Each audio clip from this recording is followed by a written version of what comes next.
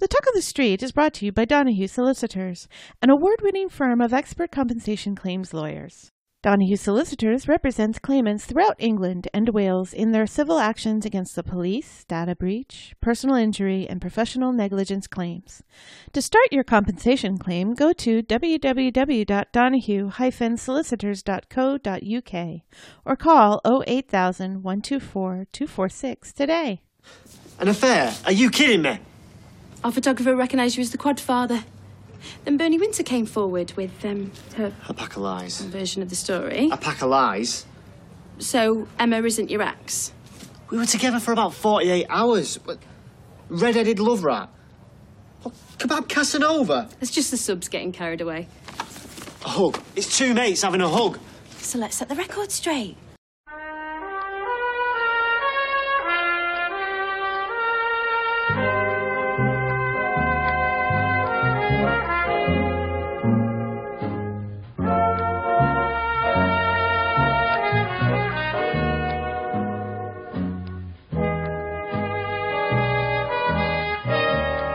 Hello and welcome to episode 76 of the Talk of the Street, an unofficial Coronation Street catch-up podcast that isn't sure what Gary dressed up as for Halloween this year, but it's pretty certain that it's euphemistically described as a massager. I'm Gavin. And I'm Chili. And he was Oscar. He was an Oscar award. I thought it was a golden dildo.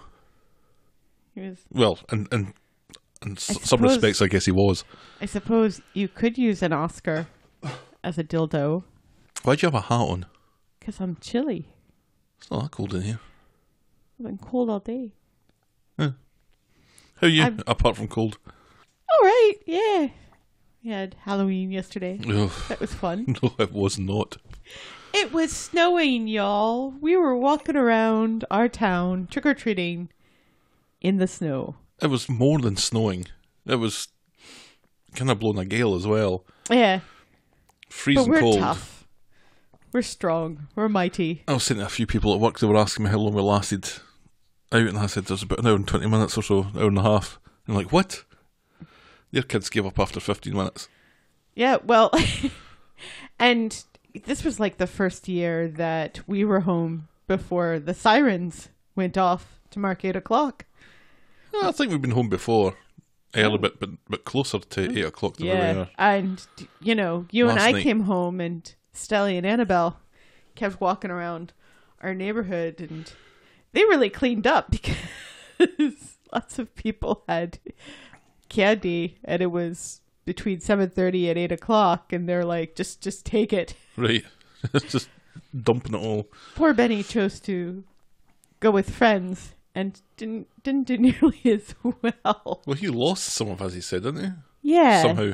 Somehow he fell over and it spilled out and he didn't bother to pick it up. Which sounds totally Benny. It was too cold. Oh, poor banana. It was very cold, very snowy, very Yes. wet. Yes. My shoes became saturated Uh-huh. fairly early on. My pants became saturated. The bottom of your pants were like around about your Yeah. ankles and your calves was kind of creeping up. Yeah, it crept all the way up.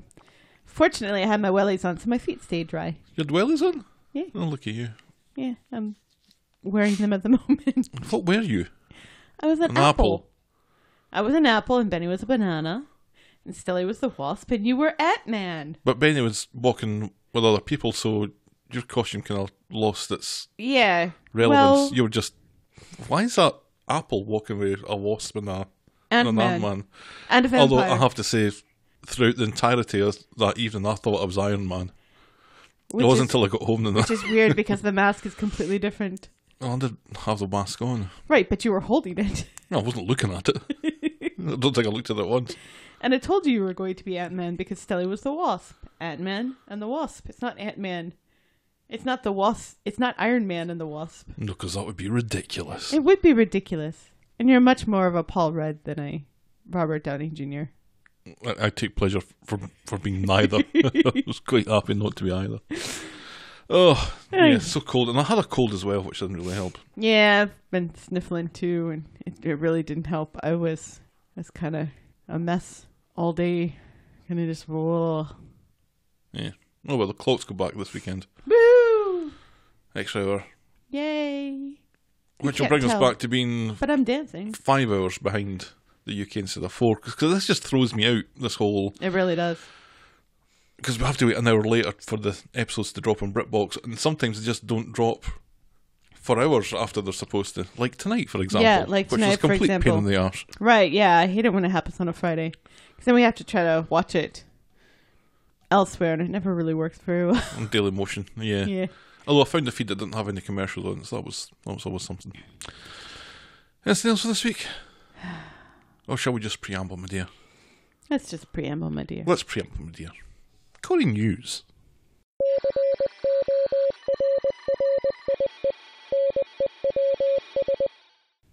Kim Marsh celebrated her leaving the show this week with fellow castmates and a Corey-inspired cake at the Great John Street Hotel in Manchester.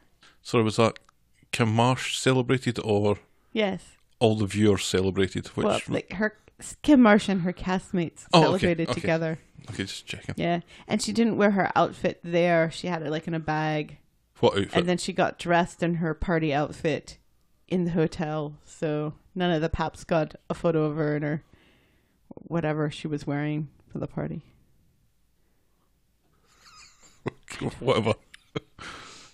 Lucy Fallon has unfortunately been receiving abuse on social media for the Bethany Daniel kiss. Oh, I shouldn't laugh. Come on, guys. It's the writers of that pish you should be directing your anger at. Wait, news is... And This also, isn't Fox News, this is and BBC. also- we can't be opinionated like this, can we? and also, yes, we can, because I'm opinionated. And it's the truth, you know. The actors are only acting what was written for them to act. They have a job to do. Plus, Lucy is not Bethany. They are not the same person.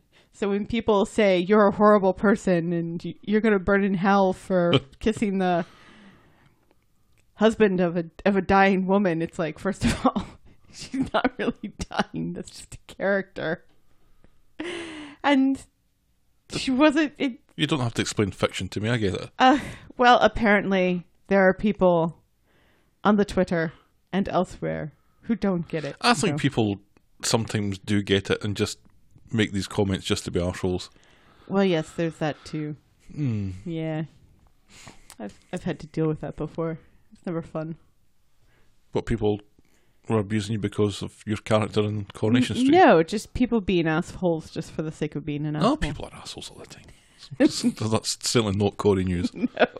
It's not even world news. Finally, Anthony Cotton has settled a phone hacking claim against News Group newspapers after the company was found to have illegally intercepted voicemail messages from the Star. NGN has made no admission of guilt, but has paid a large settlement to the Star. There are currently still 49 other active claims against NGN, who previously made payments to stars like Elton John and David Tennant. And that's Corey News. Our mailbag. Chloe from Nova Scotia got in touch. Well done on your take on last week's event, she says. The podcast managed to be fun as usual, but quite moving. I agree that Daniel's involvement with Bethany was inappropriate. Thankfully, men never do inappropriate things in real life, she says. Which I believe might be sarcasm. Kev, who is now long-term listener, second-time emailer, Woohoo! said, I've been quite down on Corey probably for a couple of years now, but Sinead's death was a reminder of how good this show can be when it puts its mind to it. Absolutely. Although there were some people who really didn't like it. And who didn't feel emotionally. I was quite shocked with the 5 things we learned on Corey this week, last week. Hi, Mercy Tat. Yes. I was quite shocked by Or how just much Scott just didn't like that whole thing. You know, the death and everything, and was complaining about things that I thought worked really well. It was like one of the first times that Scott and I have been kind of in disagreement. I disagree with him things on every the week on at least one thing, but there's usually 1 or 2 things that I completely agree with, and usually 1 or 2 things that I wish I'd noticed and mentioned myself. Right. I thought his problem with the Sinead death thing was that it was just dragged out for too long, mostly. That he couldn't get all that worked up about it because it was just dragged out. Because it was dragged out. I felt it was dragged out. But I still thought it was effective. Death takes a while, sometimes. And then sometimes... You get hit by a car. Hindsight corner.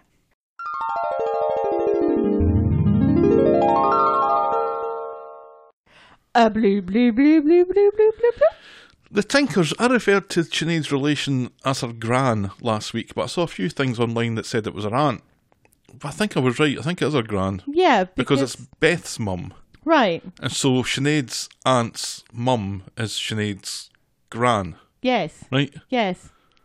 So this week's Hindsight Corner is, I was right about something. Yes. Bravo.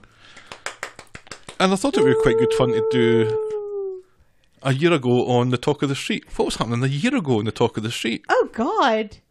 Here's some things that happened a year ago. That's quite interesting. I would like to know this. The episode was called Warm Boob Key. Do you remember why? Liz was keeping Correct. a key in her boobs. Right. Well, in her bra. Right, which is And, in the crease between her boobs. and That's where you store things. Tim referred to it as the warm boob key, I think. Right, Or yeah. Steve. Oh, No, it was was Tim, Tim. and Steve was grossed out by it. We got sponsored by Squire Locks. Oh, I remember that. That was fun. That was a year ago. We had 30 followers on Twitter. How many do we have now? At time of going to press 291. Woohoo! Check us out. This week, in fact, we were followed by Lisa George, who plays Beth, and Lottie Henshaw, who plays Jade. Yay! And I think it was last week or the week before that we got followed by Nick Judge, who plays Tez. Yay! Kez? Tez. Tez, definitely Tez, with Tez a T. with a T. Not the one with the all Ink covered on in his pen. face, no. My novel was published. That was a year ago. Wow. Mm-hmm. That seems like much longer than that. Well, kind of became a damp squib, really, didn't it? Oh, Didn't it? that's not true. It did. That was fine. Go buy Gav's book. Yeah, it will be available until the end of time. Right, yes. So are you not bringing the price working down. Are you working on a second novel? Currently, no. Well, it's November. It's NaNoWriMo. I've got too much to do. I've not got time for that. In terms of what was happening in the show, Daniel found out about Sinead's cervical cancer, and there was that half episode that was all about him, Ken, and Peter.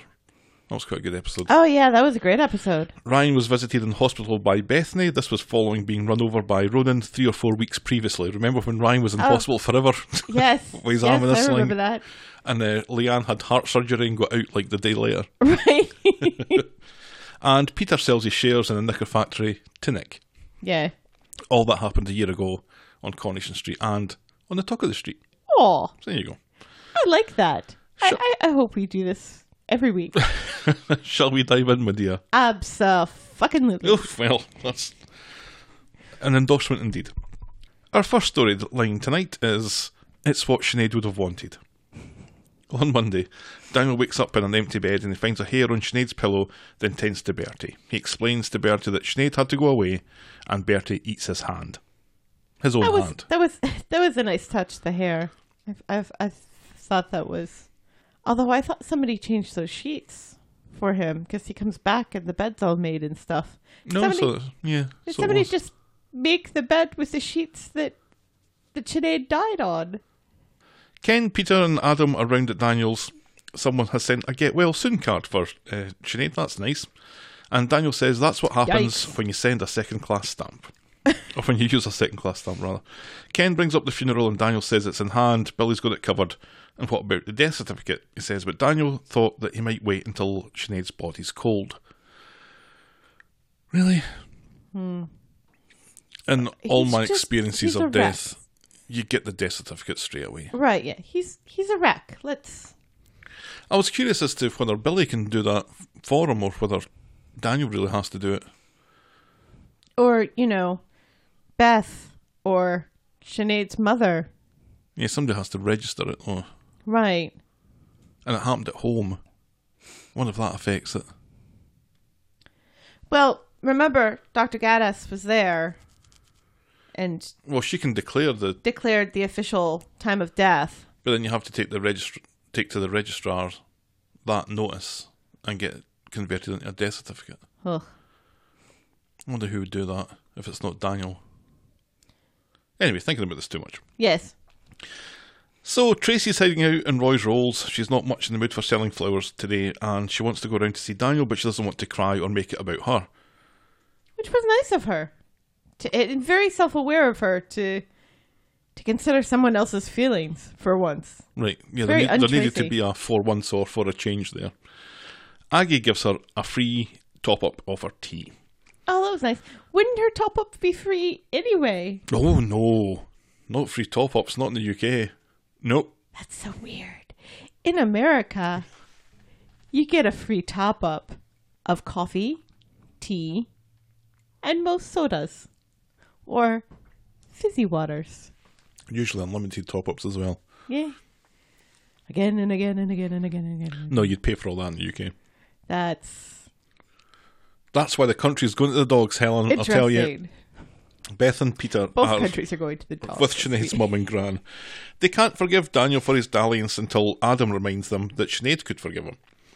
Right. Bethany is in Dev's buying chewing gum, and Evelyn tells her that chomping away gives a bad impression, makes people think you have a bad reputation and stuff. A bit late for that, she says. And Daniel comes in and chastises Evelyn. He says that he deserves those barbs, not Bethany, and so Evelyn apologises, and Daniel doesn't really accept it. Sean, who saw the incident at Dev's, catches up with Beth and Roy's roles. Oh, Sean.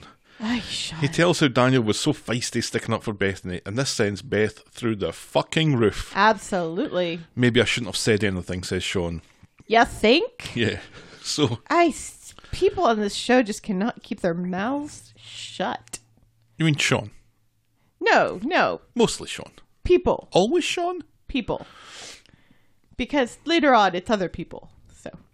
Kathy is hiding out at the flower shop when Liz comes in. Liz has just spoken to Andy in Spain. Oh, Andy gets a mention this week, who has suggested that she jumps on the next plane to fly out. And Tracy mentions that she'd kill to get away from all this, which has sent chills down my spine that Tracy's going to kill again. Yeah, well, Liz got a phone call from Andy, and it really confused me because she said, like, Buenos dias, sweetheart. And I thought she was talking to Steve, and I was like, wait, is Steve in Spain? Is that where he spent all this time? Where he should be, supporting his wife and his wife's family during this time. But no, it's Andy, so we still don't know where Steve has been hiding out. I was very confused about where Steve was for long periods, but he apparently was there, but just... Can't be bothered. They seem to have staggered their time off. Weirdly. So that Tracy's there, and then Steve's not, and then Steve's there, and Tracy's It's not. always kind of weird, though, because there have been other times that people that you would think would be there aren't there. I don't know. It's weird. The whole thing is weird. Bethany sees Daniel and Bertie in the community garden. She thanks him for earlier, and Instead of just walking away. Correct. Instead of just keep on walking and don't say anything, you're already in enough trouble. No, you have to go in there and sit right next to him. What is wrong with you? Do you want your great-grandmother to call you a stupid girl again? Because you are. So much clipping going on. She thanks him for earlier. She wants to be there for him, but knows that they can't be friends, and that's fine. It's so unfair that Sinead is dead, she says finally. Daniel starts crying, and she sits and puts an arm around him. And Stupid. Beth walks by and sees this. Can't you wait until your wife is cold on the ground? Stitch this, you prick, she says, and she slaps Daniel's jaw. Tells him that he doesn't deserve anything, and storms off just as Billy shows up. Yeah. Then in the Rovers, Smacking Daniel was very satisfying. Liz explains to Jenny, I'm not sure why, about the Spanish thing and how she wants to ask Tracy along with her. Jenny isn't sure, but Liz doesn't think Tracy's handling the Sinead thing well. Really? Well, apparently she's not. Apparently she's not. She seems really bummed. Yeah, but there's been bummed and there's been not handling things well. I think maybe she feels a little bad because she was always quite rude to Sinead. But then again, she's quite rude to everyone. To everybody, yeah. Gail and Audrey are at the Rovers, and Audrey asks after the funeral arrangements, and Peter suggests that Bethany maybe should stay at home. So Gail asks how many marriages Peter has broken up, not to mention his bigamy, and Adam thinks that she's on to something. That was funny. I liked that. Daniel's been a dick to Billy, and he admits that Beth is right. He can't forgive himself regardless if Sinead was able to. Everyone despises him, and all he can hear are whispers about that fella who cheated on his dying wife. But Billy has an idea, and that idea is to run away. Billy catches up with Beth and Kirk and Roy's roles. She's in no mood to be handing out forgiveness, she says. Then Bethany comes in, and Beth calls her a vulture in skinny jeans. I liked that. Do you know, Beth has been getting some stick on the Twitter this week for her reactions to this. I think she's been fucking brilliant. Yeah. I'm surprised you didn't name the show this week, Vulture and Skinny Jeans. I'd already captured the sound clip for whatever I'm calling it. Something about... Kebab Casanova. Okay, yeah. So Bethany runs out. A storyline that I hate. And Beth is in no mood to take any pish from anyone today. Good on you, Beth. Absolutely. Daniel and Bertie show up at number 1. Peter and Adam offer to take turns staying with him for a few weeks, but there's no need, says Daniel. Me and Bertie are fucking off for a bit. Then the Rovers, Liz has asked Tracy away on holiday. Haven't I suffered enough? Asked Tracy. That was funny. They wouldn't make it to Spain, she says. They'd end up fighting on the plane. And Liz insists that they can get on, and Tracy says no, she can't leave Daniel. Then Liz points out that Daniel has lots of people around him, and that's enough to swing it. What could possibly go wrong? Asks Jenny. That was funny too. So Jenny was quite good this week as well. I found her quite annoying. Being like the quirky kind of barmaid who, you know, she's the Greek chorus this week. She says what we're all thinking. Right. You know, and it was good. I like it when she's used this way and not in ridiculous ways. Daniel is off to Scotland, just like he and Sinead planned to do. Adam wonders how it will look for him to go away and let other people arrange his wife's funeral. He thinks his presence is preventing Sinead's family from grieving, and he can't breathe here, leaving Plus, us for Sinead the already best. planned the funeral. All these people are so indignant that they don't get to plan the funeral. Sinead planned it already. You do what Sinead wanted to do. End of. It looks terrible that he's gone away. It does look terrible that he's going away. So, but it also kind of makes sense. It looks terrible, but it makes sense because now people can focus. Because in terms of the storyline, she died yesterday. Yeah. And she died yesterday evening. Yeah. She's probably not been dead for 24 hours and he's off to Scotland. Yeah. Well. Not great. No. Tracy turns up to say cheerio to Daniel just before she fucks off too. Where's Steve at this point? Why is Steve not... Anyway. Why does Liz not think that maybe her son would like to go with her to see his twin brother? Right. And off he goes, and Beth sees this and is appalled that he's gone off with Bertie. Total prick, she says. In the Rovers, Jenny tries to paint a better picture for Beth. Maybe it's for the best. Beth really liked Daniel. Daniel? Asks Kirk. Incredulous. And Beth says she's the godmother and Bertie is the only thing she has left from Sinead. No. And that's where we finish that storyline for this week. I was glad this was only in it for Monday. Yeah, I was glad that we move. And this is why I really don't mind so much Daniel going away to Scotland, even though it looks bad. It gives us, the viewers, a break from that storyline as well. And there was an awful lot of it in the last couple of weeks. Right. It was kind of... We all needed a break. A bit saturated in Daniel and Sinead. And Daniel on his own isn't better. No, it's worse. Much worse. Much worse. So yeah, let's get rid of him for a few days. So he's going to kind of go off the rails a little bit, don't you think? Absolutely. Yeah. No, which means lots of pretending that Daniel's drinking whiskey straight from the bottle and all that fun vodka. stuff. Right. The footy. Passing out next to canals. Right. All night, by the looks of things, wasn't it? Right, yeah, because he was Also got a full night's sleep. Right. By the canal. Right. well, women on their hen-dos go, woohoo, walking over a bridge above him.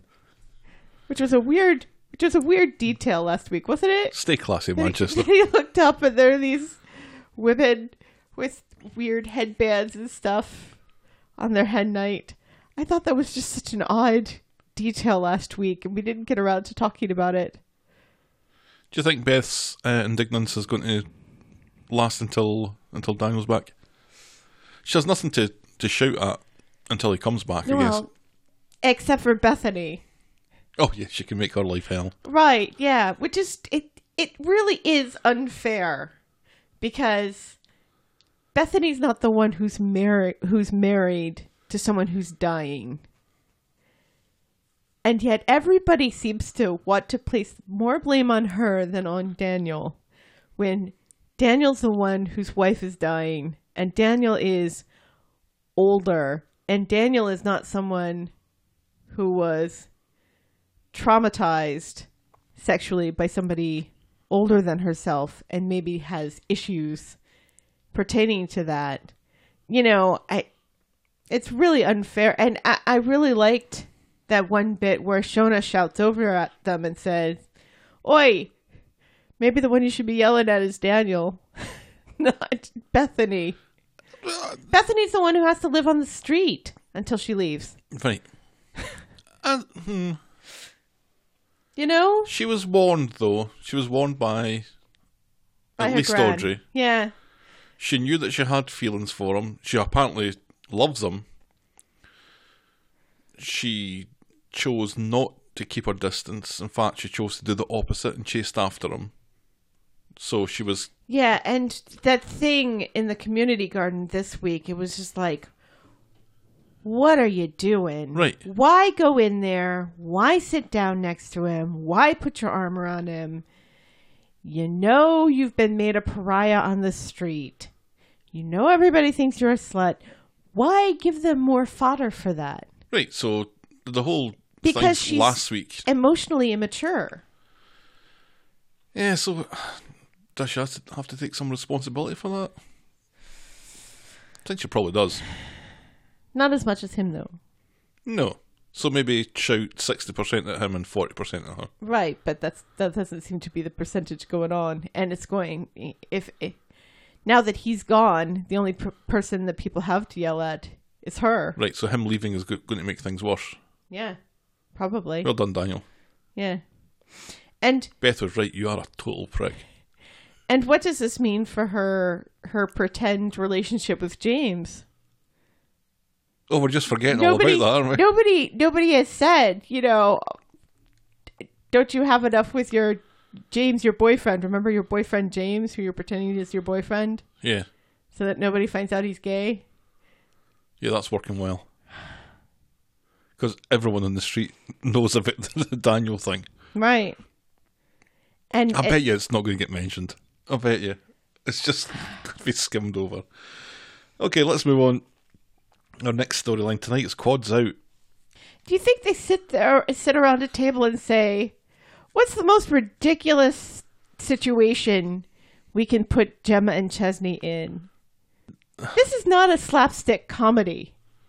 This isn't Friends. This isn't Seinfeld. This isn't The Office. This isn't... Well done on thinking of 3 funny things, only 2 of which are funny. Right, yes. And only if you're talking about the UK office. Oi! You be kind to the US office. Nope. You haven't watched enough of it yet. It gets better.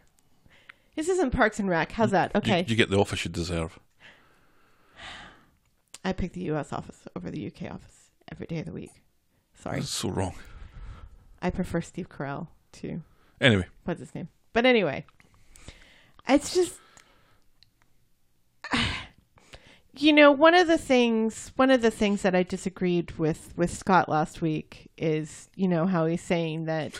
We're talking again about disagreeing with Scott. Well, because it's relevant to this, in that one of the things that he was saying is that Corey should just stick to Corey and not try to do these things that newer, younger, hipper soap operas like Hollyoaks, yeah, are doing and stuff.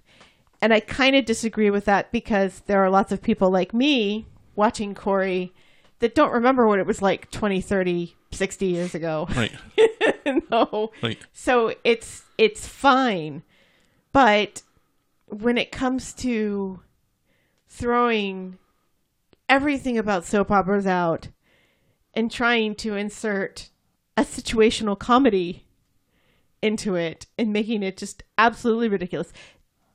To be fair, there are soap operas that have done absolutely ridiculous things. There are U.S. soap operas that have done absolutely ridiculous things with aliens and chimpanzees and stuff. Oh, and Eastern European terrorists at a wedding. Well, that makes sense. Sure. But and whole seasons that were dreams. Right, yeah. It's just... I'm a little bit tired of Gemma storylines being so stupid and let's try to make it funny, but doing it in such an overt way that it becomes not funny along the other side. Remember the whole camper thing? Yeah, but I think this is what they're doing with... They're doing this with Gemma because it's Gemma. So if another character was... Who was the last character that was pregnant? Oh, it's probably Sinead. Right, so Sinead's not going to have her baby stuck in a cable car. That's just not going to happen. No. But when you read Gemma's going to have her baby in a cable car, you go, yeah, I could have guessed that. No. Of course she is. Although Coronation Street does have a history of having people giving birth in unusual places. Leanne gave birth in a lift. Well, that's a little bit more believable than a cable car. I think Sally was in the back of a taxi. Oh, that happens all the time. Only on TV though, right? No, Pastor Nathan, remember? His wife gave birth in the back of the cab, and he had to help with the delivery and everything. But they were doing such a good job making this quad story kind of serious and kind of focusing on, well, we don't know if they're all going to survive and everything else. And the Paul stuff was serious, and Gemma was a part of that and everything. And they were kind of leaving a lot of the zany stuff to Bernie, which made sense and gave Gemma's character some breathing room. But it was so ridiculous, and realistically, one of those babies should have died. But anyway, let's talk about it. Yeah, this is normally stuff that we talk about at the end of... I know, but I'm sorry. I had to go on this rant, and I will rant further when we get to some of the stuff. Don't feel like you have to. Well, I do. On Monday, Fizz goes round to comfort Ches. Gemma reminds him that Bertie and the Quads will be at Bessie Street together, and she and Fizz bury the hatchet, whatever that hatchet was all about. The house is full of free stuff, and Bernie misjudges the room and then wonders how she can blag a 7-seater minivan and that she's given an exclusive interview to a magazine later. It's that hiya again. Hiya! At Roy's Rolls, Liz and Aggie think the interview is awful. They've read it in the magazine, and Ben insists that she has a knack for this thing. She's building a brand. Then the hiya woman is round to see Chesney to give him a right to reply. They've painted him to be a bit of a love rat, a kebab Casanova, if you will, thanks to Bernie Winter. Ches says it was just a hug, so hiya want to set the record straight. Then Ches and Gemma throw the woman out, and Ches shows Gemma the article, and she's not best pleased. And Ches says to the woman, look, one of my best friends just died. Right. Can you please get out of my house? And the journalist is a journalist and doesn't care. No, it was awful. Then Bernie comes back. Who's died, she says. Gemma can't believe Bernie repays Ches's generosity like this. Bernie says it was brand building. Ches has had enough and goes to work, and then Gemma sacks Bernie as her PR guru. She's off the gravy train. So Fizz catches up with Ches at the kebab shop. She tells him not to pay any heed to the opinions of folk who don't matter. Fizz is too nice to him, and he starts to cry. He reveals that he wants Gemma back. He's never stopped loving her. They get each other, he says. Do they? Apparently they do. How? And also the whole Sinead thing has made him realise that life is too short. He'd rather be with Gemma than die alone, basically. Fizz thinks this is great and agrees to look after Joseph later because presumably he's going to get on the bandwagon for this tonight. Kathy comes back and agrees to take over the shift, so everything's in the clear for Chesney to propose. Right. Or is it? Or is he?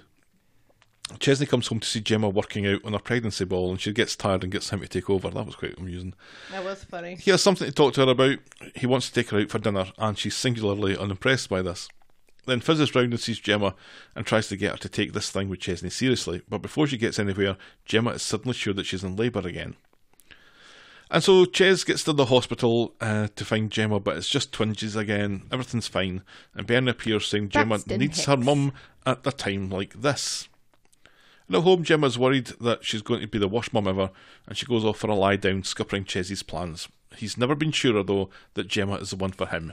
He's going to propose tomorrow.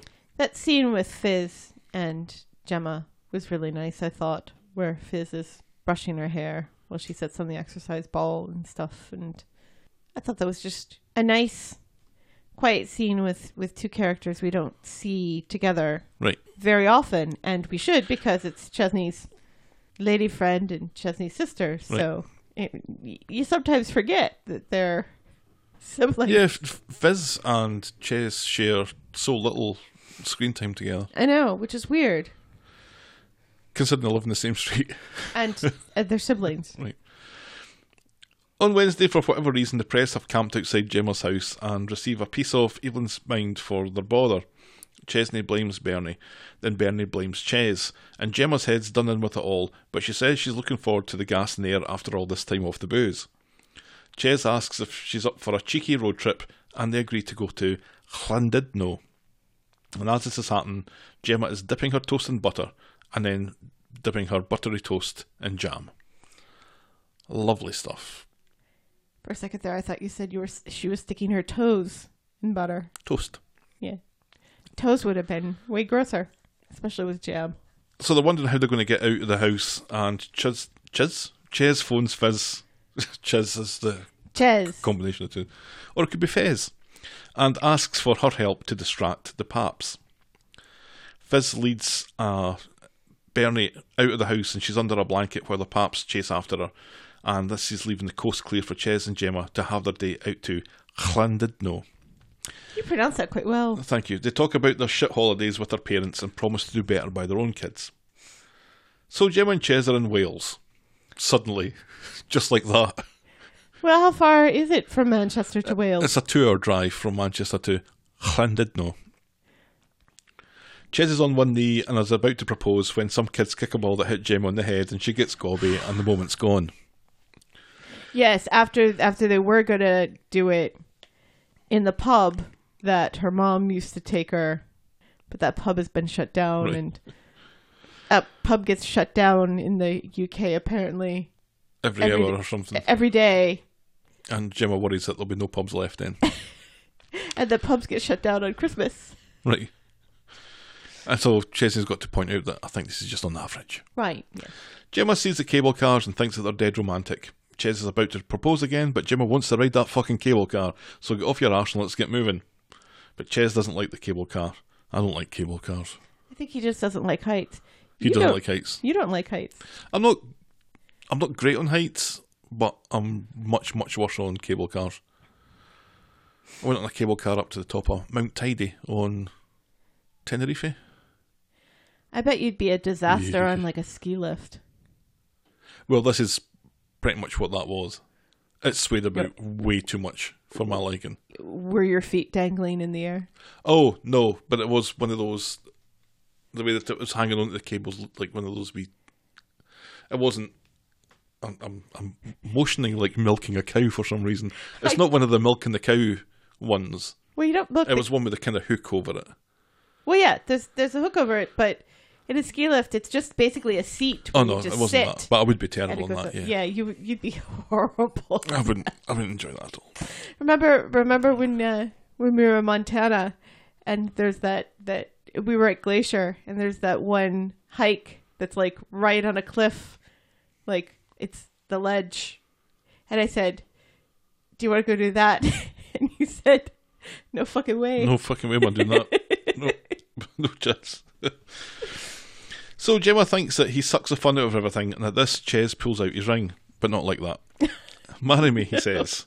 And she's smiling, but before she can answer, the car goes over a pylon and the ring bounces out and away. Of course it does. But that's the least of Ches's bother, because Gemma's waters break, Of course they do. rather visually. But visually in a way that TV does it, because it's never like that Right, a little bit messier in real life, I think. in real life. And And your waters don't always break. she's ready to have them quads. My waters broke on an elevator. For some reason, Ches pulls the emergency cord on the cable car, which is not the best idea, but he thought it was an emergency. She It needs a is. fucking ambulance. Right, yeah, but that just, for some reason, stops it. Right. Which is Which is what the emergency cord does. right. But he wasn't thinking. Ches has phoned 999. The ambulance is on the way and the cable car people are working on it. They tell Gemma to get as close to the floor as possible, something that she finds quite difficult to do. The 999 operator, I'm laughing at this. more as I'm reading it than I did when I was watching it. I think I just kind of stared at it with a arched eyebrow most of the time. Yeah. The 999 operator continues to talk Ches through this, and he takes off his jacket to break the fall, and he has a shifty up Gemma's floof, and the head's poking out. Push, Gemma, he says. Push for the head. And just like that, one baby is born. It's a boy. And only one. The car gets to the station, and Gemma is handed off to the ambulance crew. In the ambulance, the next baby is looking like it's breaching. They try to slow things down until they can get to the hospital and do a C-section. And they get to the hospital, and Gemma tells Ches to go with the baby to neonatal, and he tells her that he loves her. Gemma has successfully given birth to the other 3 kids. Yeah. Get in, says Ches. And he really does say that. He does. He does. They put her all the way to sleep. Right. That's not how it. That's not what happens. They put part of your body to sleep, but they keep the top part of your body awake during the C-section. I was awake during both of my C-sections. They insert a needle in your spine. That's a local anaesthetic. Yeah. Well, it's Anaesthetic? Yeah, anaesthetic. yeah, but they put her all the way to sleep, which is dangerous. But it's Gemma. It doesn't matter. It's still you, dangerous. Of course you'd put her to fucking sleep. You want her to shut up. And they tell Chesney he can't come, but typically dads are there at the head helping the mum because the mum's body is freaking out because because your brain is freaking out because you're awake, but it can't feel the rest of your body. So you try to throw up, but you can't throw up because your stomach's not reacting to anything because it's asleep. When Nicola Thorpe's character, so Nicola, when she was having her baby, remember she had, was it Zach? She had Zach by C-section, and wasn't Eileen there? Yeah. I think Eileen was there, and she was talking to Nicola as it was going on. Right. Yeah. So anyway, it's 2 boys and 2 girls, and they're all fine. And Rita, Yeah. Fizz, Bernie, all of that stress and all of that talk of one may not make it and one smaller than the others and everything else. No, they're all fine. I mean, fine. they're all in incubators, but nobody's saying, well, this one is having trouble passing their first poo, which is always a very stressful thing. And all this other stuff. Nobody's saying, well, there's a bit of jaundice in this one. Nobody is saying, well, this one's got wet lungs, or nothing is wrong with these babies. These babies are fine, Helen. It's Something okay. should be wrong with one of these babies. I think it's quite a relief that nothing's wrong with any of them for a But change. Statistically, Oh, even with statistically, twins, schmanistically. even with twins, and with preemies, there's always something wrong. There's a runt. That's good enough. They're all fine, and Rita, Fizz, Bernie, and Paul arrive at the hospital. Rather anticlimactically. In Wales. That's 2 hours away. Right. Ches shows them photos from his phone and explains about the proposal and losing the ring, and Bernie looks like she has an idea. So What was that again? So Ches and Fizz see Gemma, and she's a bit pale, and in comes Bernie, and somehow she's found the ring box, and she palms it off to Ches. So she managed to go to that cable car, go to that little patch of ground where Ches showed the photograph, and find this ring box. Well, it would be What? a little red thing and a patch of green. Who knows? It's a nice touch. I thought maybe she just went and bought a new one. That would be better. That would be much Right. easier to believe. Gemma's thinking about naming the kids North, South, East and Alan. But she's changing her mind now that they're Welsh. Instead, they're naming them after the crew who helped them. Which is nice. Bryn, Chrio, Cerys and Aled. They're the most Welsh names ever. Yes. But they're pronouncing the Cleo one as Cleo, Yeah. which Which is fine. is just going to annoy every Welsh person in the world. Right. Well, I think most of the Mostly Welsh in people. Wales. I think most of the Welsh people were annoyed because half of those people in that hospital didn't have Welsh accents, and also because the Corey characters, when Gemma said something about the fact that she was going to give them all Welsh names, were cracking jokes about vowels. Right. I think that annoys the Welsh people more. Llandudno is North Wales, though, which tends to have a more kind of Scouse influence on it. Still. Ches and Gemma go to see the babies in the incubators. They think they're a great team together, and she says yes to his proposal. And Gemma's standing up. She's not in a wheelchair. She's not weak. First of all, her body wouldn't have woken up yet. She would still be prone with catheter and everything for like the first 24 hours. She would not be up. She'd be in a wheelchair with like her catheter bag hung on the side of the wheelchair and everything. She'd still have an IV. She's had C-sections. 3 kids are brutal. Hauled out of her guts, and she's pushed one of them out of her floof, and she's up and walking about like nothing's happened. And I mean, literally out of her guts, because they have to move your organs out of the way to get to the baby. It's not like you just cut somebody open and there's a baby. Come on, Helen, this is a family fucking podcast here. Oh, go fuck yourself. Seriously, it's been a pet peeve of mine from time immemorial how TV shows constantly get C-sections wrong and make it seem like it's so easy. It's not. I would much rather do it naturally. I did it naturally once and C-section twice. I'd much rather natural all the way. So she says yes, and Ches slips his ring onto her finger, but not like that, and they smooch while all the babies vomit at the same time. Also farting. There's a lot of gas stored up in your body. So you would have to be walking and passing gas constantly to build up your strength after a C-section. You'd think that they would be making a lot of fart jokes. We get the idea. Fart jokes. It was They unrealistic. missed an opportunity. On Thursday, Gemma wakes up and Ches is asleep with his head against the window of the room, and she sneaks out without waking him, but looks dead chuffed at her ring. Okay. She goes to see her new wee clan, who are all in incubators, and a realisation seems to hit her. And later she's having problems expressing milk, and she wants to go home, but it'll be a couple of days yet. The nurse and Ches tell her not to worry, she's doing great, and then Ches buggers off to make sure that Joseph's getting his 5 baths a day. Gemma wants to go outside, and the nurse suggests going out the back as the press are hanging out in the front. Chesney has brought Joseph into the hospital to meet his new brothers and sisters. Aled is the runt of the litter, and Joseph doesn't seem too interested in his new siblings, instead goes off to get some crisps. Let's not call him a runt. His name's Aled. He's the Calling smallest. him runt's not much worse. What? He's the smallest. He's not a runt. On Friday, Gemma can go home, but the babies need to stay in Wales for now. See, the Welsh do that. No, they keep the babies. They like keeping a hold of the babies. This is typical. Although typically a hospital will have a family room where you can stay. That's not like a hospital room. Joseph still isn't interested in the babies, and then Kathy and Bernie burst in with some prezzies. Gemma's not in a good mood and snaps at Ches when he makes a joke about her dribbling. Bernie has a scheme to sort out this problem about travelling between Weatherfield and Wales. And, because was there some roadworks or some problems that made it was taking longer to travel? More than 2 hours? So Kathy is memorising babies. She cheated by looking at them online, and she shows Gemma that the babies now have Instagram accounts. This is Bernie's doing. Gemma is fucking fuming, plus she's ready to burst into tears all the time. Bernie and Ches have found a hostel that they can stay in, but not that kind of hostel. It's close by and it's cheap. Gemma is far from happy about this. No one's died in it. And can't cope, and she bursts into tears and waddles off.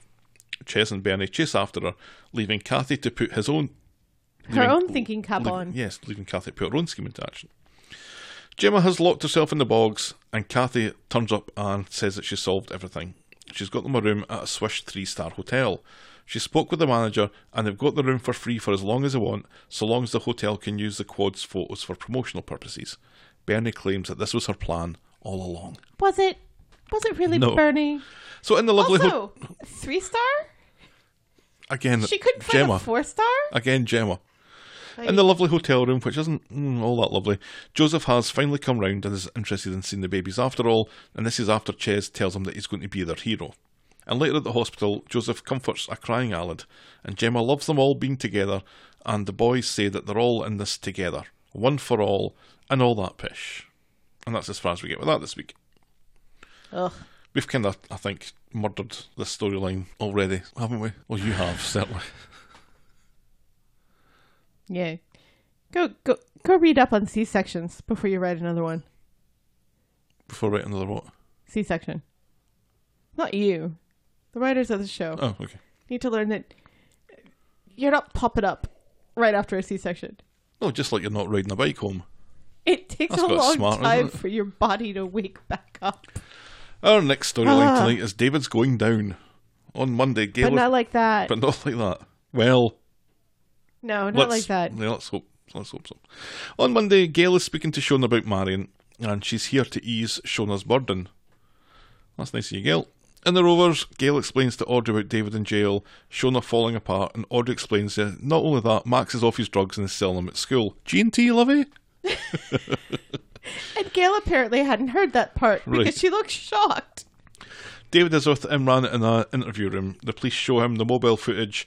David says that he was trying to protect Josh, and the cops don't believe him, and Imran says that his client is innocent. What about this Abe and Tez characters? David shrugs. How's he supposed to know? He reckons it was someone else. Supposition, says Imran. Bollocks, says the cops. And at home, Gail insists that she's Can a we different... talk about the video? Because they show him the video, right? The video of him, of Walking- Josh yeah. staggering out the cell and then David falling at the back. And them insisting that that is proof that David did it. Well, it's proof that they were in the cell together. It doesn't prove that he stabbed him, which is why Well- Imran says supposition. Right, yeah, but they're implying that it does. However, there's no blood on David. There's no blood on David. If David had just stabbed somebody, there would be blood on David. There'd be blood on his clothes. There'd be blood on his hands. Even if he was in the room, you'd think there'd be some blood on him. He's completely clean. Although it looks like I was wrong. It wasn't Josh who stabbed himself after all. Yeah, supposedly Tez and Abe did it Right. because they're criminal masterminds. So how did they get out the room unseen? Well, I don't even know why David came out. I want to know who was videotaping and why David didn't react to the guy videotaping. Right. Who's recording this? Who in the middle of a prison riot has their phone out and is recording something? Is David being set up here? Oh, maybe. That'll be an interesting angle. I don't think they're going for that, but it would be an No. interesting angle. At home, Gail insists that she's a different woman. Audrey wonders if she's a pirate now, judging by the pants that she's wearing. And her braid. Gail, oh God, that braid. Gail knows what's important now. She's not about to let this family go under. On Wednesday, Sally and Gail are speedwalking, talking about elephants. She says she came back because her family needed her. She can't believe how much worse things have gotten since she left. Then Shona gets a call from the bistro. And Sally very nicely doesn't mention Bethany. The balance for the wedding is due today, right now in fact. Sarah doesn't think David getting out is anything like guaranteed, but Gail thinks cancelling would be a signal that she's given up on him. In Roy's rolls, a bearded Nick. A bearded Nick. A very bearded Nick. Oh. Is chatting with Shona when she gets a text from Imran. David has been charged with attempted murder and the maximum sentence is life. That must have been a strange text to get. Oh, it's Imran. He says that David's been charged with attempted murder and the maximum sentence is life. Oh, that's a lovely text. I quite like the beard. Yeah, I think he suits it. Yay. Just like you. She urges Nick to bury the hatchet and help David. At the Rovers, Gail is badgering Nick about not being there for David, and Gail insists that she's not given up on him, unlike Nick and Sarah. That's not fair. It's nice from the person who's just spent the last 2 months in Thailand. Right, yeah. It's not fair because I don't think Sarah has given... Nick has probably given up on him, but that's because Nick is feeling guilty because Nick's the one who should be in prison. Correct. Gail runs into Nick at Roy's Rolls and tells him to be at number 8 later tonight or else. So later at number 8, Gail with a braid is convening a meeting of the family. Audrey isn't ready to forgive Nick, and Gail talks about Deepwater Horizon for some reason and thinks it's better if the family bury their issues with each other. That was an interesting conversation too. There was that oil spill somewhere off of America. Audrey can't forget off the coast They of made America. a movie. They made a movie about it. Off the coast of America. Audrey can't forget, and Gail wonders if remembering is better or brings happiness. How zen, says Nick, and Gail agrees and feels better for that knowledge. She doesn't want the family to fall apart. They're all each other. Has. Or have. Have? Has. Has. Whatever. On Thursday, David is lying awake on his bed looking pensive. Abe comes in and tells David to stick to the story, and it seems to come out that Abe and Tez were responsible for the stabbing. He tells David that if he doesn't stick to the story, that's when bad things can happen. Yeah, so all of a sudden, Abe, who was kind of this low-life kind of weakling, who didn't seem to really even have much to do with this Tez character, he's now all of a sudden like the mob boss of the prison. Right. Strange. Nick and Shona join Sarah and Gail in the gallery at the court. Nick is Mr. Negative, offering his help in cancelling the wedding arrangements. The charges are read out, and Abe, Tez and David all plead not guilty, and the court now has to decide whether David gets bail.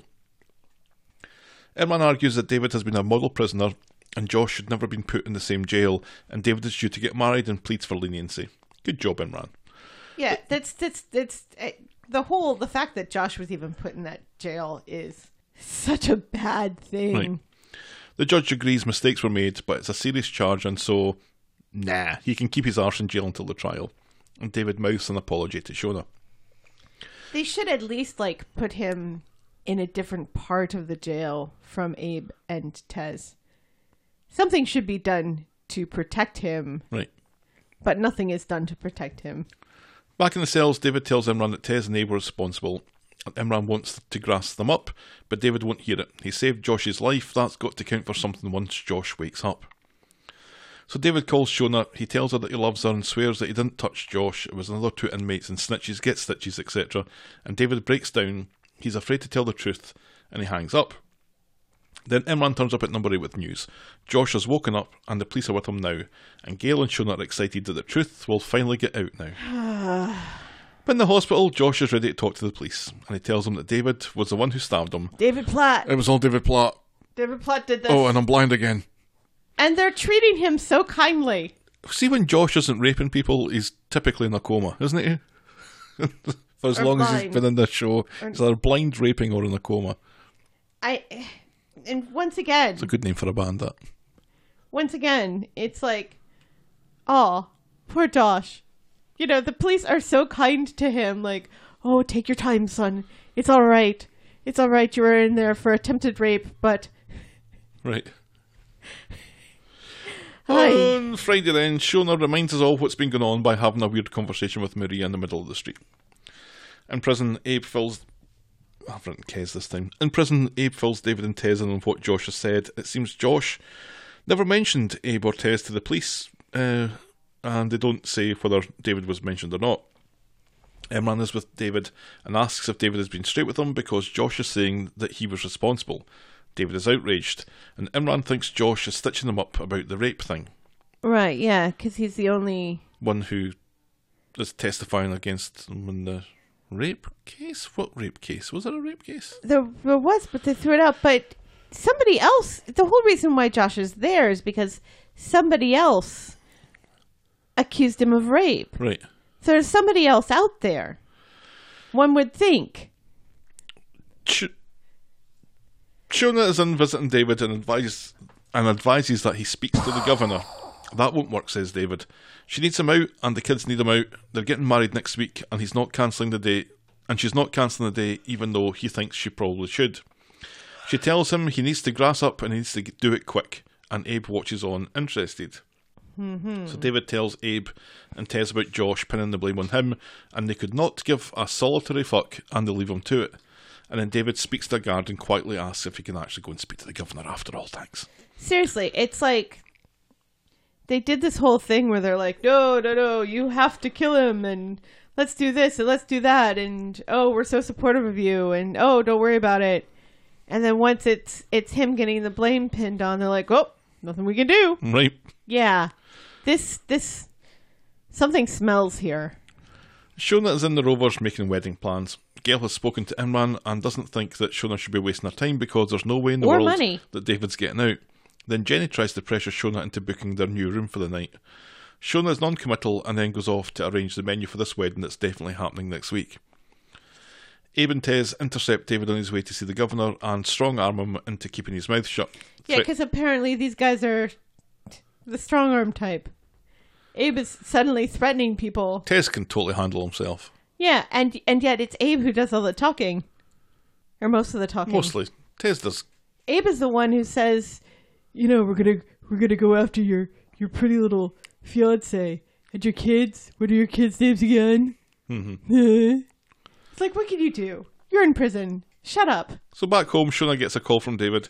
He explains that he can't go through with this grassing up thing, it's too risky. And Shona, who's got wedding fever, can't accept this. Gail quietly tells Shona that she has to face the possibility that David will be locked up for a very long time, and she has to think about her own life. She's welcome to stay and be a part of the family, but in the circumstances, she's under no obligation to do so. Shona insists that she's in it for the long haul, and Gail says, 15 years without getting your hole and looking after somebody else's kids? Yeah, you maybe want to think about that. This is Gail, who, in the beginning of the show family today, together. Keeping this family together. I've always considered you a second daughter. You're a member of this family just as much as everybody else. End of the show. If you decide to bugger off and have sex with somebody else, Fine by me. it's okay. Nobody will blame you for deserting these children when you are one of the only parents they've really ever known. Apart from that time last week when you were drunk for like an entire episode. Well, for 15 minutes of an episode. David Mothers are allowed to go drinking every once in a while. Is David getting out?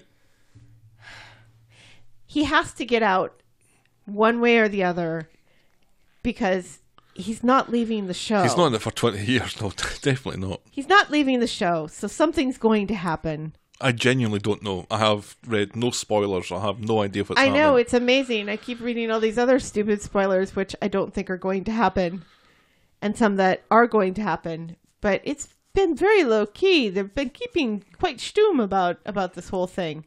But he's got to get out, because he's not leaving the show. He's like an institute. You know, what is he? At this point, he's been in the show so long.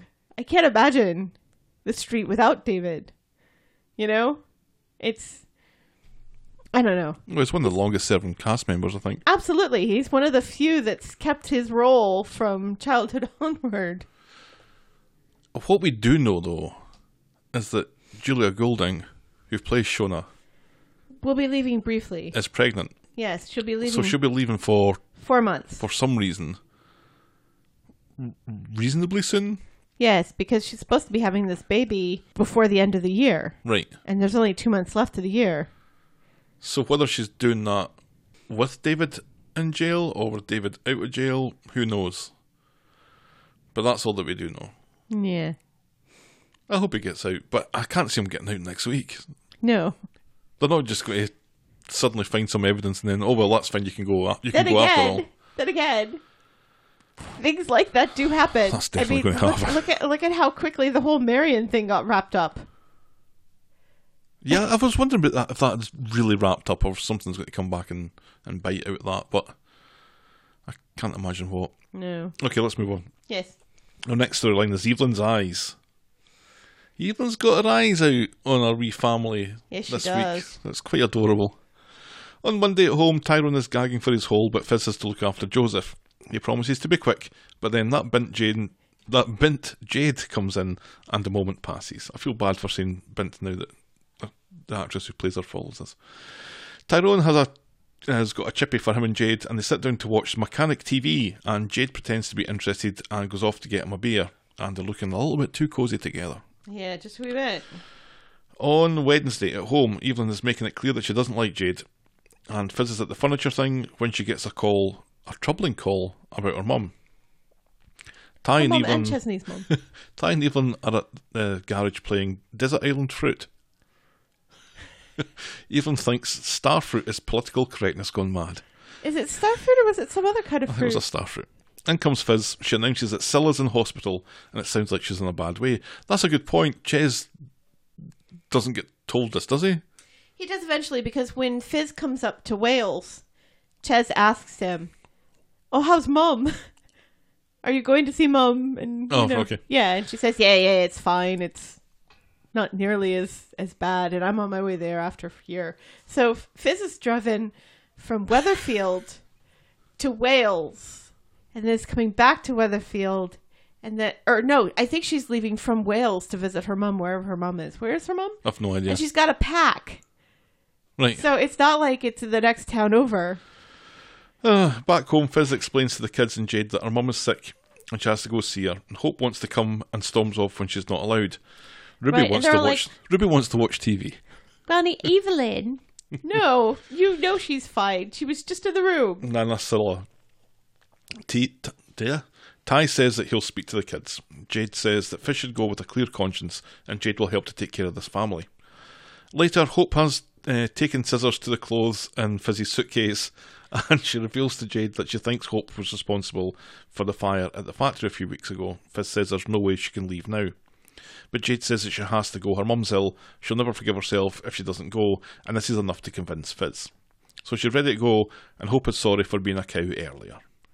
After dinner, Evelyn is off to bed with Kenneth Williams. I love that. That's the best. You don't even have to know who Kenneth Williams is. Trust me, it helps if you do. Right, but you don't even have to, because it's just... she's so good.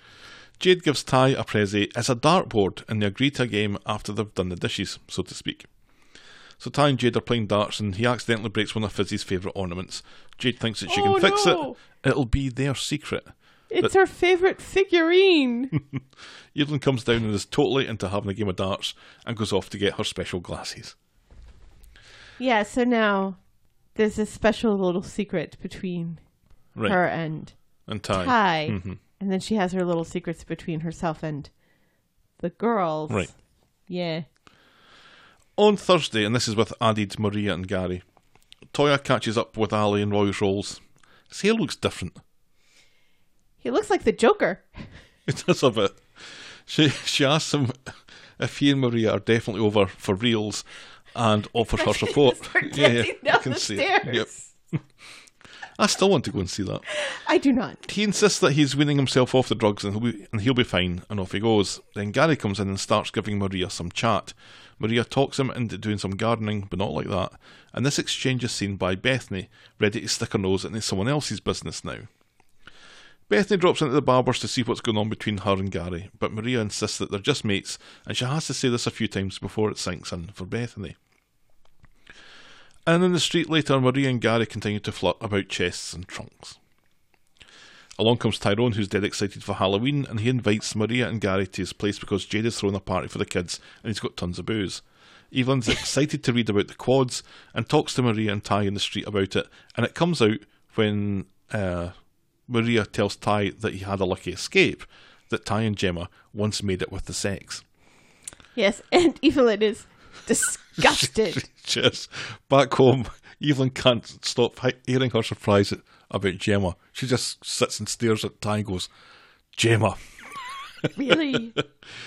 She's very disappointed in Tyrone. He says it was a long time ago and they were both in a bad place. Then in comes Jade dressed as a witch, which Evelyn seems to think appropriate, and she eyes Jade suspiciously. Then Michael arrives with party supplies and seems to be getting on well with Jade. Gary has turned up to the party dressed as a golden dildo, or an Oscar, whichever. Evelyn tells him to put his trousers on, there's children present. Well, God damn it, that's another fantastic line. Right, yes, but... He's wearing he's like a plastic cricket box or something thing, yeah. over his... But that's not what it looks like. It looks like his junk is just really hanging there.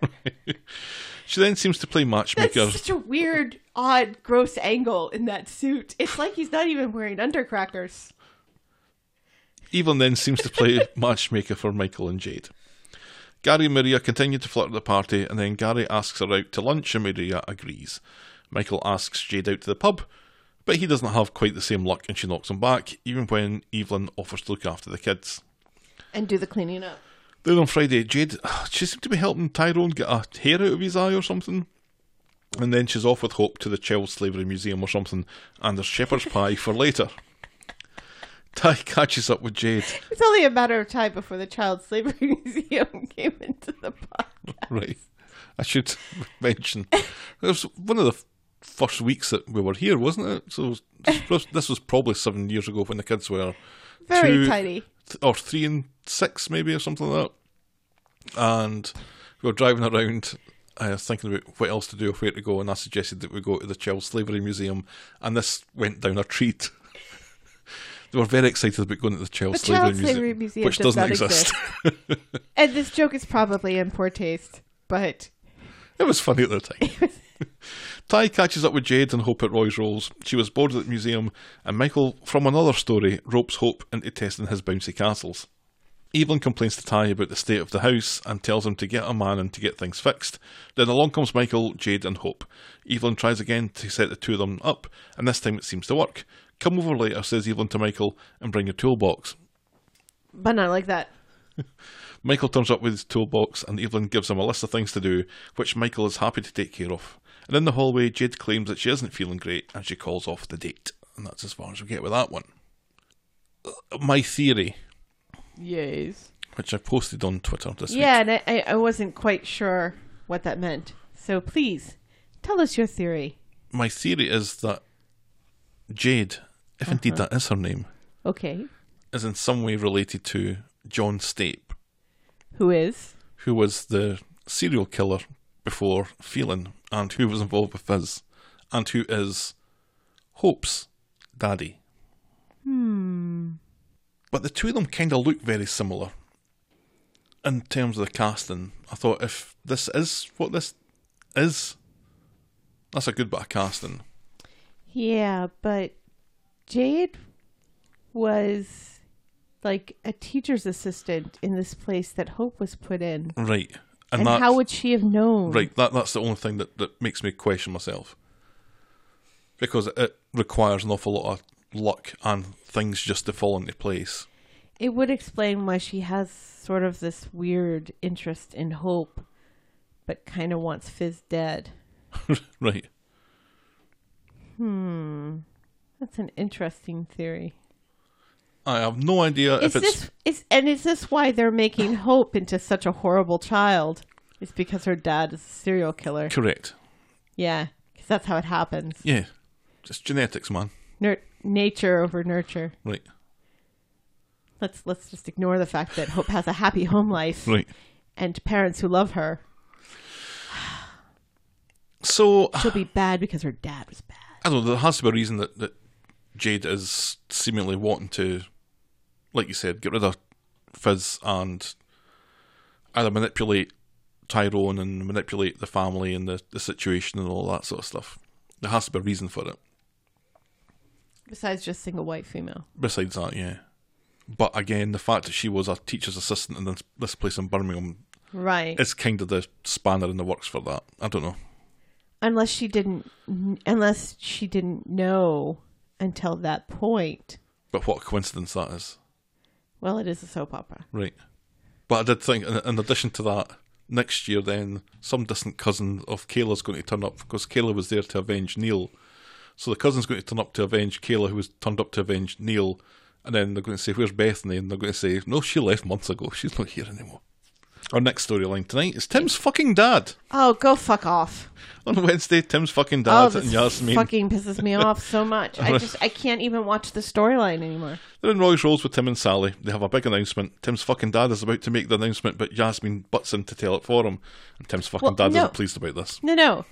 He keeps asking them to guess, and they've been sitting there for 30 minutes. And Sally's like, I've got to get to work. Right. And he's still trying to build up tension and everything. And Yasmin's just like, oh, well, this is what it is. Now, Sally, you can go off to work. Right. Because he's a tit. He's a big fucking tit. He's the worst human being on the planet. Sally and Tim agree to meet up with them later to celebrate. Then Tim's dad barges past Alia and Speed Dahl, saying the new owner's coming through. Yasmin apologises for the prick, and Alia just hopes that Yasmin knows what she's doing. At Speed Dahl, Abby and Faye have joined Sally and Tim, and Tim's dad goes off to get wine and beer, and Yasmin is instantly appalled. Alia would not approve, but Tim's dad doesn't think you need a licence for bring your own. But I'm pretty sure that's not the case. That you still need some sort of licensing, even for bring your own. Later, Tim's dad is booking himself on an expensive Californian business management course, and thinks that punters should be allowed to bring their own booze in, and Yasmin looks like she's already regretting getting this prick involved in this. Seriously, because they had just gotten back together again. I I hate this so much. Yep. Somebody needs to kill Tim's dad. Gary. Maybe Christmas storyline. Oh, please, please, please make it be Tim's fucking dad and not the person that everybody's speculating. Come on, Corey. Give us a Christmas present. Kill Tim's dad at Christmas. Kill Tim's dad. We should make this. We should make this a hashtag that goes viral. Kill Tim's dad at Christmas. Has to be at Christmas. That was our penultimate storyline. Our final storyline tonight is Emma's dodgy kebab. On Friday, Toya literally bumps into Ali outside Roy's Rolls, and he seems a bit weird. He blames it on a long shift and seeing somebody nearly die. Thanks very much, Toya. And then storms back into Roy's Rolls. I thought he was coming out. Anyway. Who knows? He's the Joker now. Then Steve's back. Yeah, but he doesn't explain where he's been. No, but he's in Roy's Rolls complaining about football to a disinterested Imran. In comes Michael with a brand new harebrained scheme, buying land on the moon. Michael wants to put the Unicorn Party dream team back together. Steve, unusually, isn't interested. Then Michael gets a call from a bloke selling bouncy castles. It was also the bloke who was trying to sell him land on the moon. Yeah. Michael's in the barber's trying to sell Liam and Maria a bouncy castle. In comes Emma complaining about a dodgy stomach. She was out in the lash last night, but is blaming a dodgy kebab. Maria warns her not to throw a sickie, as she's supposed to cover while Maria's out on her date with Gary later. Then Gary comes into the barber's with a lovely bunch of flowers from Maria. What a lovely bunch of flowers. Do you know who else got a lovely bunch of flowers this week? Me? Yes. Yeah, supposedly this lovely bunch of flowers only cost him 20 quid. That looked like more than 20 quid. That's way more than 20 quid. Right. But the date is put on hold when Emma starts clutching her side again. Gary doesn't think that hangovers typically do that, so he insists that they take her to the medical centre. That's exactly what a supervillain would do. Well done, Gary. Maria seems oddly pleased about this. It's like Gary's got a sensitive side or something. Gary and Emma come back from the barber's... from the medical centre. They need an appointment all of a sudden, and Maria, against Gary and Emma's wishes, phones Ali to see if he can help. And Ali comes round and whispers that he misses Maria, and Maria says, well, you shouldn't have dumped me then, which is a fair point. He speaks to Emma, who downplays the stomachache, and Ali says it's probably just food poisoning, and if it gets worse, go to A&E, and he leaves without giving her an examination or anything. Which he says to Maria beforehand, you know, technically I can't legally give her much of any medical advice because this isn't the clinic and stuff. So I wasn't bothered by the fact that he doesn't really examine her because she downplays it. She talks about the dodgy kebab. She talks about the fact that she drank too much. And Maria makes a big deal about her drinking too much, more than Emma does, which, you know, I'm kind of like, shut up, Maria. It's all right. Mm-hmm. You get drunk quite a bit yourself, so pipe down, lady. So Gary's not impressed by this, and Ali's apparent disinterest in helping Emma. Maria cancels the rest of the appointments for the day and sends Emma home, but Emma's just pretending that she's not in acute pain. Ali seems to be living in Roy's Rolls these days, and Toya catches up with him there. Ali apologises for earlier and explains that he still has feelings for Maria. Toya tells him to come clean, but not like that. Maria and Gary's date has gone well, which means Maria now would like to get her hole, thank you very much, and they go back to hers. Ali's creepily hanging around the corner and sees this. I told you, he's the Joker. Yes, and back at the flat, they find Emma passed out on the floor. So she's taken away by ambulance, and Steve rushes over wanting to know what's going on and is upset that Maria and Gary left her to it. He gets in the ambulance whether Emma wants him there or not, saying, your dad's here. And she shakes her head and says, okay, and stuff. She's quite happy that he's there, which is nice. At the hospital, the supervillain Gary is understanding when Steve apologises for earlier. He says he'd be the same if it was about Zach, or the other kid that he's got. Gary then explains about the medical centre and Ali's shitty diagnosis of food poisoning. Jake. Yeah, turns out that she has a ruptured appendix and it's going to need to come out. Ryan catches up with Ali, and while... Is he in the Roy's Rolls again? Or no, is he in the Rovers? They're He's in the back Rovers. In the Rovers now. And while Ali talks about Maria and Gary being together, Ryan is more interested in talking about seeing Emma getting carted off in an ambulance. Oh, pig's tits, says Ali, and he has to race off. Yes. Emma, turns out, is going to be fine. Steve asks why a doctor would miss this, and the surgeon says an examination would normally pick something like this up, and Steve silently fumes. But it wasn't an official examination. It was somebody saying, hey, could you come over and give my friend some advice? And Ali does tell her, if it gets worse, go to A&E. And she doesn't do it. And, Gary and Maria also say, if it's that bad, we should go to A&E. And she's like, oh, I don't want to wait for 4 hours. Right. So Allie's not really to blame here. No, not really. Allie finds Steve and Maria at the hospital and asks if Emma is okay. Steve says that she's going to be fine, but no thanks to him. Why didn't he help her? Why didn't he examine her? He calls it negligence and then notices that Ali is reeking of booze. Steve's going to take him to the cleaners and make sure he never practices medicine ever again. And that's Kills somebody else's child. And that's how we end this week's episodes. Of course, he's not going to do that because he doesn't have a case. No, and it's Steve. Because- and he's just Because initially Allie angry. did not examine her in the doctor's office. It wasn't an official visit. It was just a friend calling over a friend and saying, can you offer us some advice? Yeah, he could have still given her a little prod and said, I think you really need to go to A&E right now. But you can't. It's not malpractice if he's not seeing her in a doctor's office, and this is why doctors don't tend to do this sort of thing where they just give advice to randos on the street. To be fair, though, Ali, I think, was more jealous about seeing Maria and Gary together than he was thinking about examining or even thinking about diagnosing anything for Emma. Right. And to be fair, Maria was making such a big deal about the fact that Emma was drinking the night before because she doesn't care. She just wants to go out with Gary. Right. For some reason, because apparently she thinks he has a cute bum. Although we don't really see it in that Oscars outfit. Thank God. That was funny, though, because Ty and Maria made such a big deal about it being you have to dress up. And then Gary's the only one dressed up. Right. That was funny. Yeah. It reminded me of that picture that went viral a couple of years ago of Ryan Reynolds, and he's at somebody's Christmas party. And they insisted to him that it was an ugly sweater party, and he's the only one there wearing an ugly sweater. This is what passes for humour in this country. Your moment of the week. Oh, should we say it? No. Say what?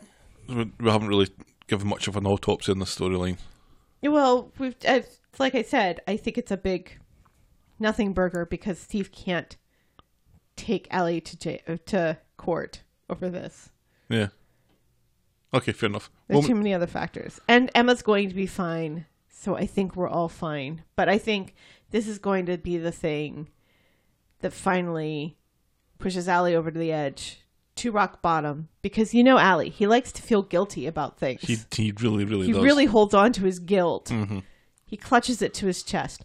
I didn't like the fact that Maria was saying all this stuff about Toya and Allie hooking up. Because everybody knows that Toya and Imran are together forever. Do you know when the last time they were in a scene together was? A long time. I think I worked it out. It's when they go round to see Nick and Leanne and apologise. Yeah, that was months ago, for wasn't blaming it? them for the roof collapse thing. Right. That was a while ago. Maybe, I think, 3 months ago. Yeah. But they haven't broken up, and they're No. still living together. Oh, presumably. Oh, And yet nobody knows. Where's Carol? Moment of the week. Oh, dear. I liked Beth slapping Daniel. What's good? I liked the quads. Yes, but what part of the quads? Not the stupid cable car part. No, that was just nice that they got born. Steve being protective about Emma was quite nice. Yeah. Evelyn had so many good lines. Oh. We've given it to Maureen Lipman way too often, I think. This, What was your moment of the week, Helen? Walk us through it. I think maybe, even though after a C-section she wouldn't be walking around independently like that. That moment where Gemma just quietly steps out and goes and is at the window. This was in the morning thing Looking when at the Chesney quad. was asleep. Yeah. Because that was really nice because she's just there and she's standing, she's looking at them. She's quiet. Everything else is quiet. It's a nice quiet moment. I think that's my moment of the week. I think we're going to get torn apart for that, but sure, let's go for it. That's our Moment of the week. Moment of the week? your boring moment of the week. Tim's dad booking himself in an expensive Californian business management Yes. course. Oh, God, yes. That's her. It's so stupid. He's not the full owner. He's not the full owner. No. He can't be spending $600 of the restaurant's money. No. For a stupid California. It's either that or... He's a fucking waiter. Yeah, and he's like, oh, I've never owned anything before besides a magician's kit. Right, so where's the due diligence in letting this guy in? It's either that or Gail talking about Deepwater Horizon.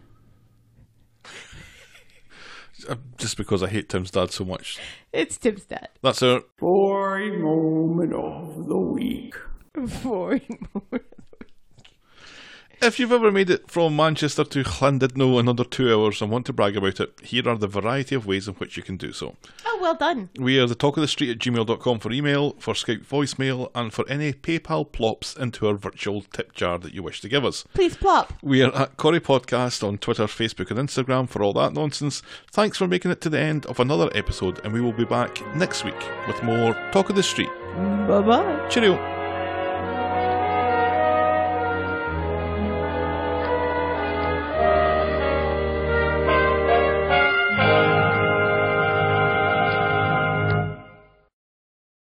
This episode was brought to you by Donahue Solicitors, an award-winning firm of expert compensation claims lawyers.